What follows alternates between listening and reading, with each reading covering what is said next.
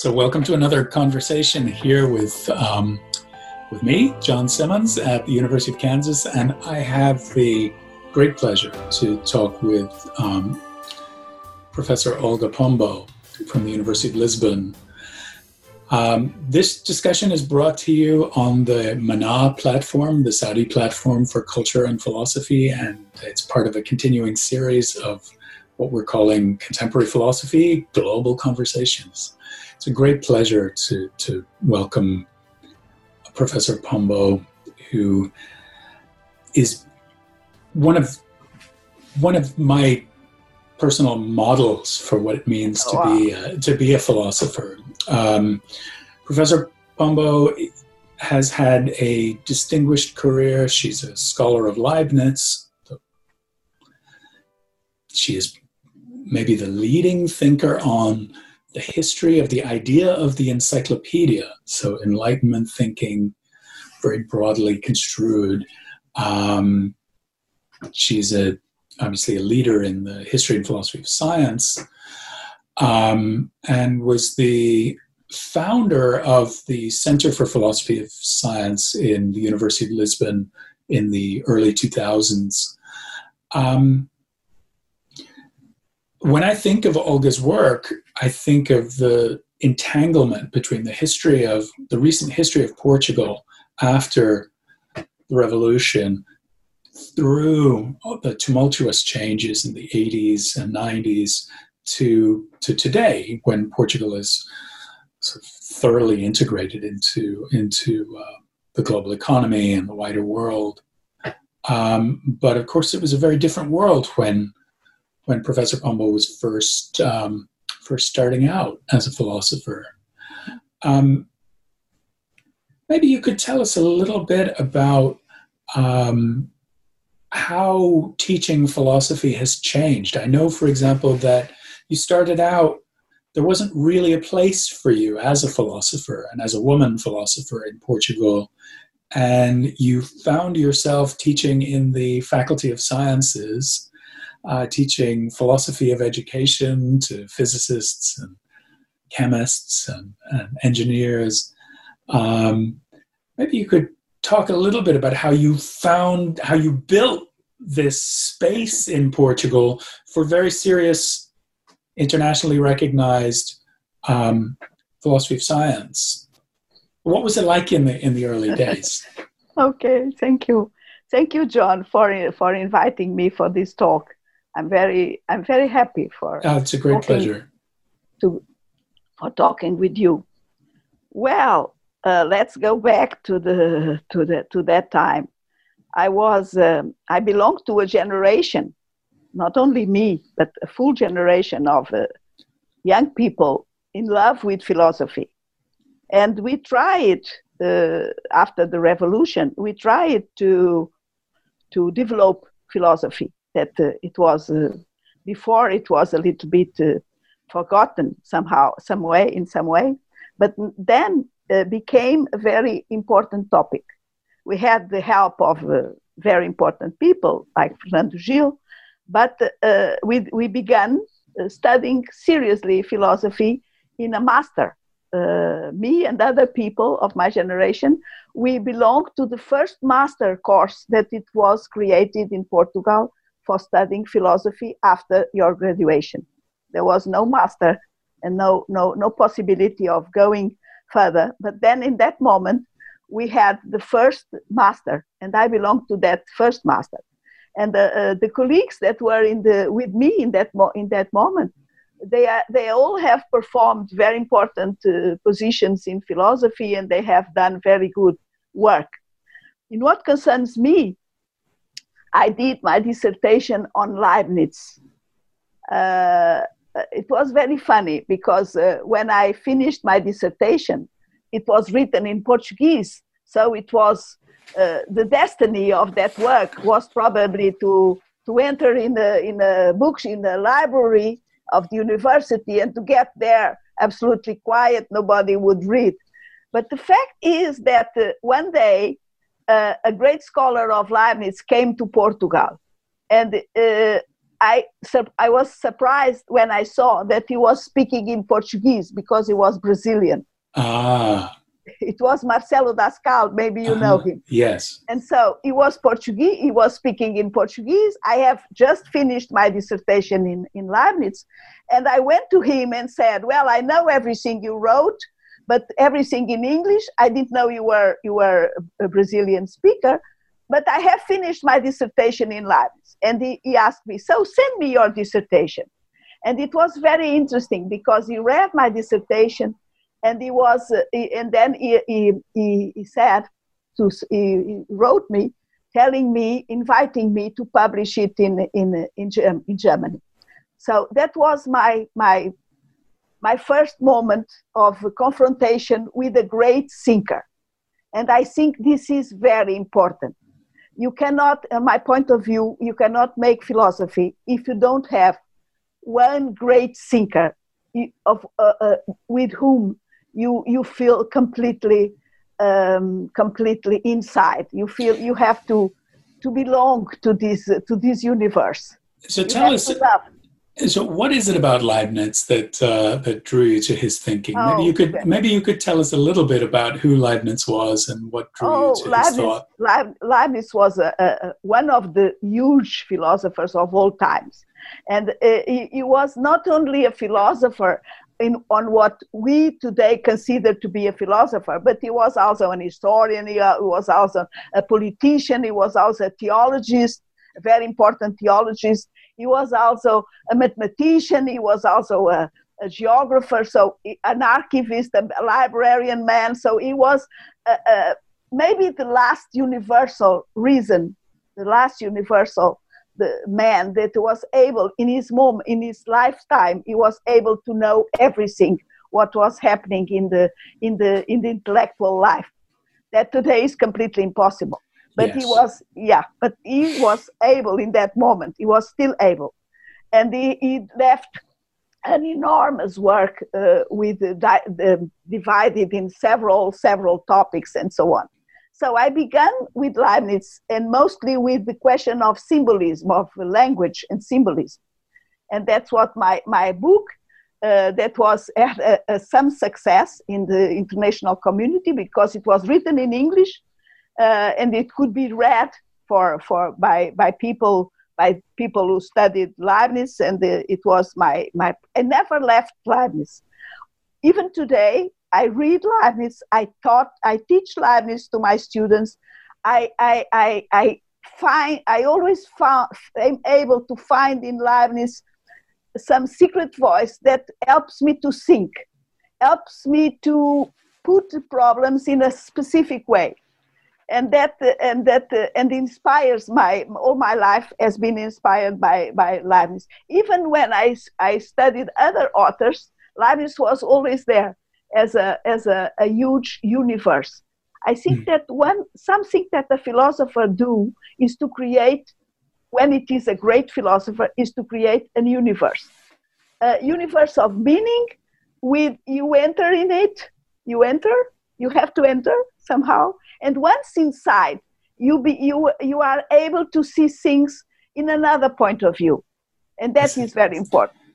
Yeah, that's a very Leibnizian view of a philosopher, right? That you're creating a kind of a monadic picture of the universe.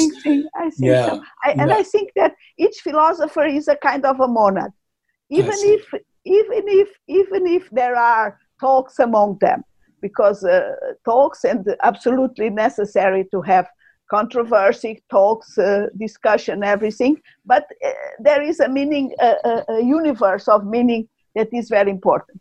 And so all my life I studied Leibniz, and this was the moment when I began. Then I went to the Faculty of Sciences. Surprisingly, I didn't enter in the Department of Philosophy, but I entered in the Faculty of Sciences to teach philosophy of education. And then I began working.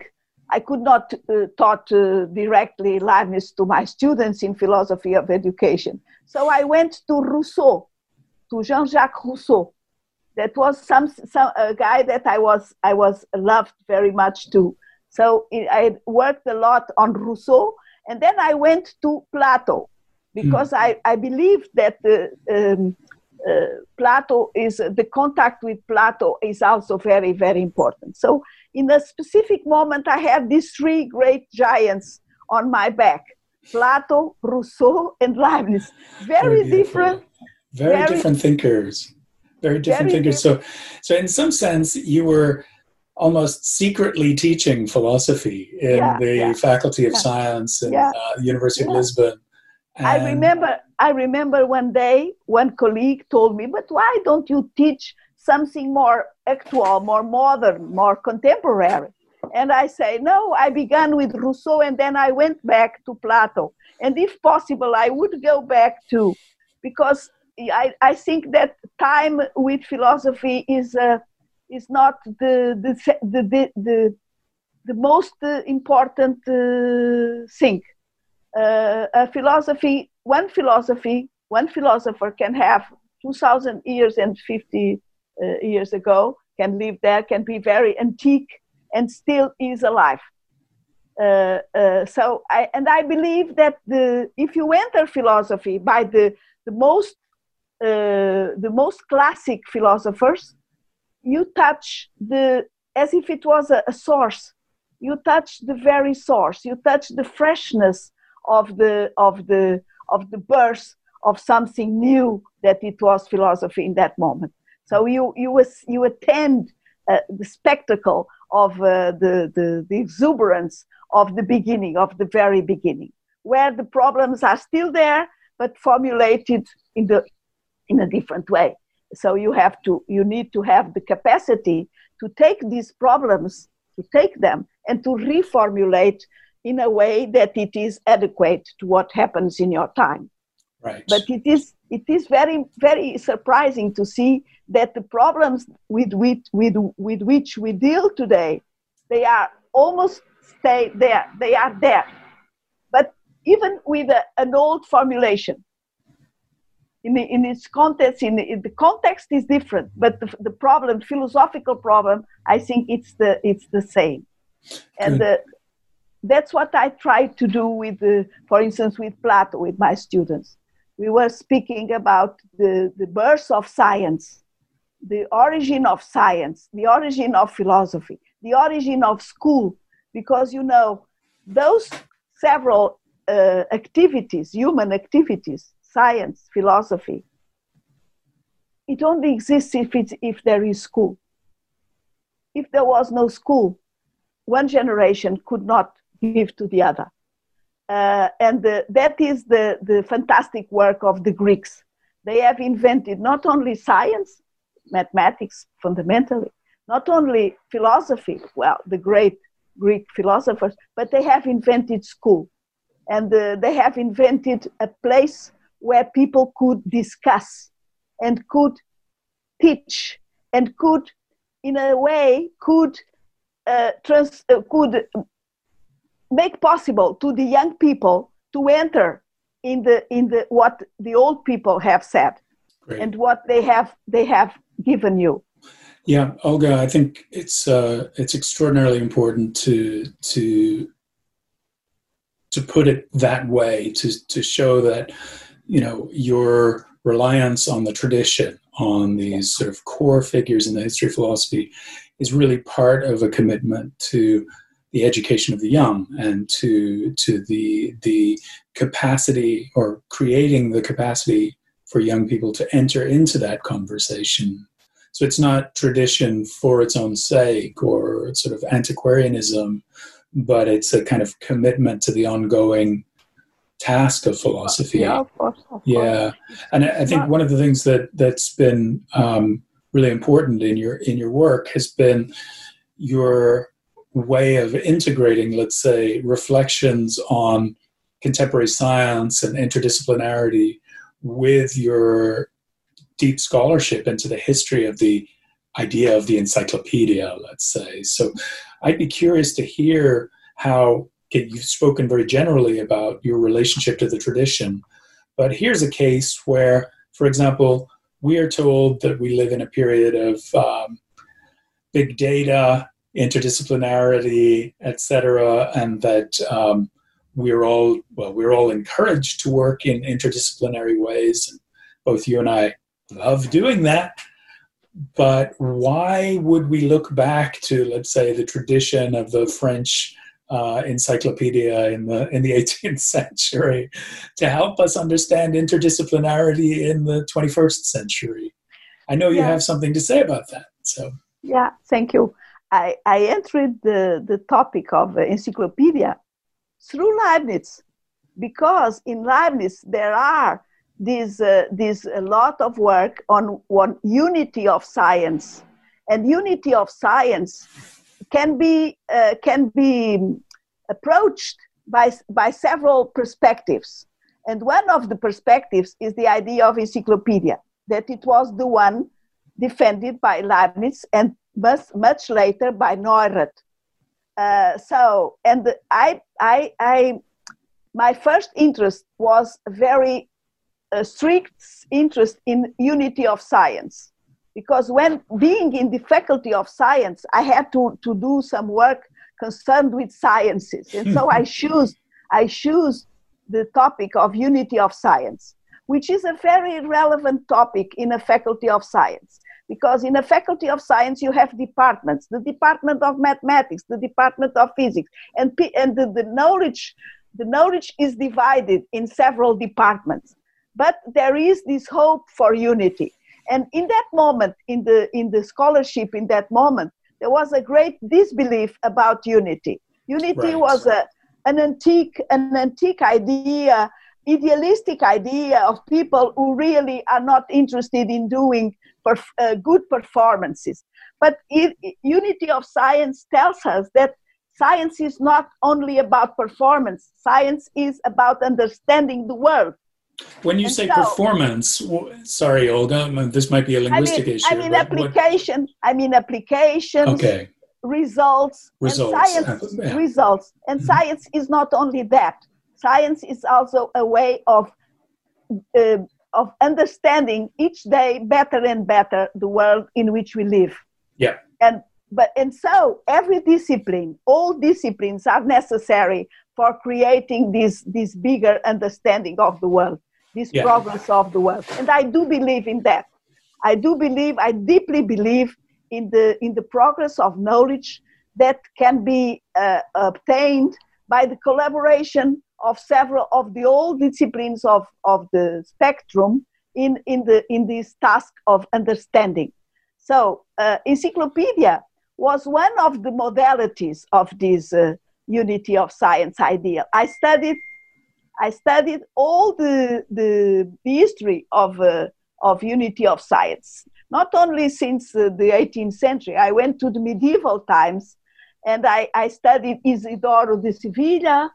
I studied a lot of others in the Baroque encyclopedias, and then the 18th century. And it was fascinating to see that along these several centuries, the transformation of that idea of unity of science, the very idea of science was transformed, and the idea of discipline was also different. For instance, for Descartes, you have the tree of the disciplines. The science is a tree with many branches, and each discipline pursues the knowledge in one branch, but they are all connected in the trunk by their roots, by the same roots. This image of science is going to be changed by Diderot. By Diderot, in some way, I believe that Diderot took the tree of Descartes, that it was erected vertically in distributing their branches, and put it in the horizontal. And then he created a kind of, not a tree anymore, but a schedule, a table. Right. A table. And the disciplines could irradiate in another way. Interesting. Could be created in the intervals, in the margins, in the not disciplines are not created by bifurcation of the first. You see, there is not one main trunk who divides. No, there is these disciplines that began to create a net. So I was from encyclopedia, I began interested in the internet.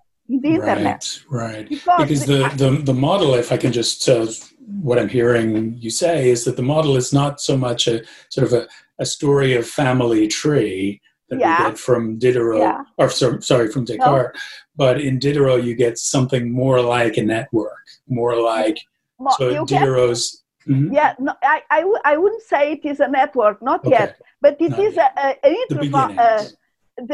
it is a medium figure between the tree and the net. I see. And it's very interesting. And for instance, Diderot is very concerned with the links. He speaks about links. We say links as a very interesting thing, and we believe it is quite new. It is not new. In Diderot, he speaks about renvoi. And the renvoi, it's a French word that you have to translate by link. So he always says that it is necessary to establish renvoi between the several subjects. Entries. Mm-hmm. So you are in a medium position, intermediate position between the three conception of knowledge, in which you have the roots, the trunk, and the disciplines like that. Between that and the net we have today. So it is not again, philosophy does not give you a vision of the antique ideas. It gives you a vision of one possibility that you can explore to understand your own time. And I found this exactly in the idea of encyclopedia. Many times I speak of encyclopedia and people say, oh, she's speaking about something old. No, I'm not. I'm speaking about something new, absolutely new, to understand what internet is. And we understand, for instance, that internet has one major problem because internet doesn't have a cartography, a general cartography. Mm-hmm. And you see in Diderot, he was completely aware of that. He said, we need a système de savoir, we need a cartography in order to navigate. You cannot navigate if you don't have a map, if you don't have a kind of a map. And what we have today in the internet is a huge ocean with lots of possibilities, and somehow each one of us has to build his own map, otherwise it's lost. Don't you think that when we deal with the internet today, the reality of our experience of the internet is mediation by search, right? So we always use Google to search or some other method. Yeah, we use Google because Google gives you a map. Because Google has a map. You don't have a map. Notice that the map is generated by popularity, right? So it's a ranking of page rank through links that are more or less popular. So that seems like a very unscientific or unphilosophical way of organizing the map. So what would you think about that? No, I think that if you want to criticize, for instance, internet in some aspects, we cannot criticize internet because internet is a fantastic technology who gives us a lot. But if you want to be critical, and to be critical is very important in philosophy. If you want to be critical in what concerns internet, it is necessary that you understand why are you going to be critical? What are your arguments? And if you know, for instance, the history from encyclopedia, you can be much more aware of what is missing in internet, or you can even say, to make a map on basis of the popularity is not probably the best way. There are others. And so you have to give other hypotheses. And where are you going to find these hypotheses? You find them in Diderot.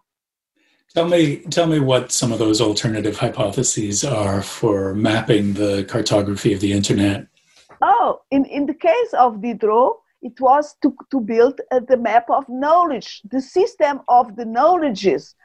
Now it is very difficult, but because it is difficult, we are not to get away. If it is difficult, we have to put our intelligence towards it, no? And somehow it's not easy to do, but it's necessary to pursue a system where the totality would have a shape. I see. I know that nowadays nobody believes in totality. I know that. But the totality is, I believe, a very important category for thinking. If you have a lot of fragments, you need to put them somewhere. Where are you going? How are you going to organize them? You always need a criteria. You always need a whole in which the very several fragments can be somehow organized. For instance, a student, to learn something, you go to the internet, you receive a lot of information, but you need to organize it. How are you going to organize it? If you don't organize it, you do not learn. You just get informed, but you don't get knowledge. Knowledge is connection, is interconnection. And for that, you need to organize the parts. Am I being clear? Very good. Yeah. I think it's quite clear. If we think then about the role of education, the role of education today would be to provide students with the capacity to make those kinds of judgments, to be able to critically evaluate what they find on the internet, and to organize it in a principled way. And one thing that strikes me about your work generally is you're simultaneously very sensitive to contemporary problems, like these problems around the nature of interdisciplinarity, the nature of knowledge on the internet. You've written a great deal about these questions, but you're very sort of connected to contemporary questions, but at the same time, you're a traditionalist in some very deep ways. Yeah. So unlike many of your contemporaries in the history and philosophy of science, you never embraced a kind of radical rejection of scientific progress or a kind of postmodern conception of truth, etc. Instead, you've stayed very close to the tradition, to the history of philosophy as a kind of a nourishing source. That's something I've really valued about knowing you and knowing your work. For instance. And I hope one thing that I ask my guests on these conversations is for their hope for the future of philosophy. And when you think about, let's say, young people who might be watching this, thinking about the importance of philosophical questions in the philosophical life, what are your hopes for them? What do you hope for the future of philosophy? I think I may be optimistic. It's not by chance that I am a Leibnizian, because I am very optimistic. And even if I am old, I believe that philosophy will go on interesting young people, and maybe more today than some years ago. Because we now have this future that has a lot of problems faced to us, for instance, the environment problems and so on. We are surrounded by problems, and all these problems demand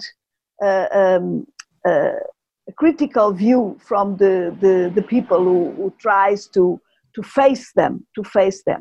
The propaganda, the ideology may be very big, but you need to think by your own mind, and that is very important. And philosophy is concerned with that. It helps you to think not only in one way, but in several ways, to see the same phenomena from other points of view. And I think it's very important. And I believe that the young generations will be much, much more interested in philosophy than the previous ones. Very good. Very good. I hope you're right. I hope so. I would advise young people to read one author, to read it deeply. And I even dare to advise them to read, for instance, Plato. It's impossible not to like Plato, not to be in love with Plato. Read the Protagoras, the dialogue Protagoras, and you will see how humanity began to discuss, how humanity began not only to receive ideas, but to speak among equals, and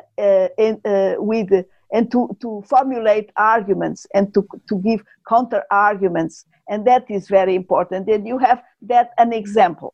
Philosophy is born like that, like a huge discussion in an agora, in a place, in a garden. Sometimes it was a garden, but people were there, and they came from all over the places in the city, from other cities, even from other cities, just for the pleasure of discussing, for their own minds, and to learn more and more. I think that one of the characteristics of the philosopher is the love for learning, the love for learning and understanding, and to be somehow to be lucid, to understand what is happening.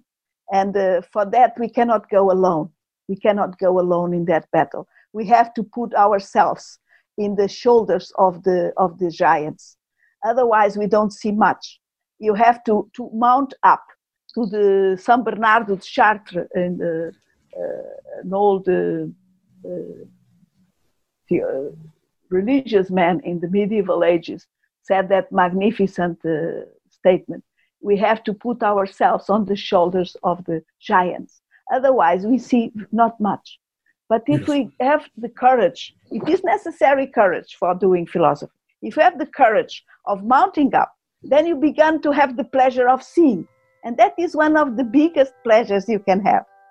It's one of the biggest. This has been a wonderful conversation. Thank you so much, Olga. I really appreciate you sharing with us. So thank you for your time. Thank you, Matt.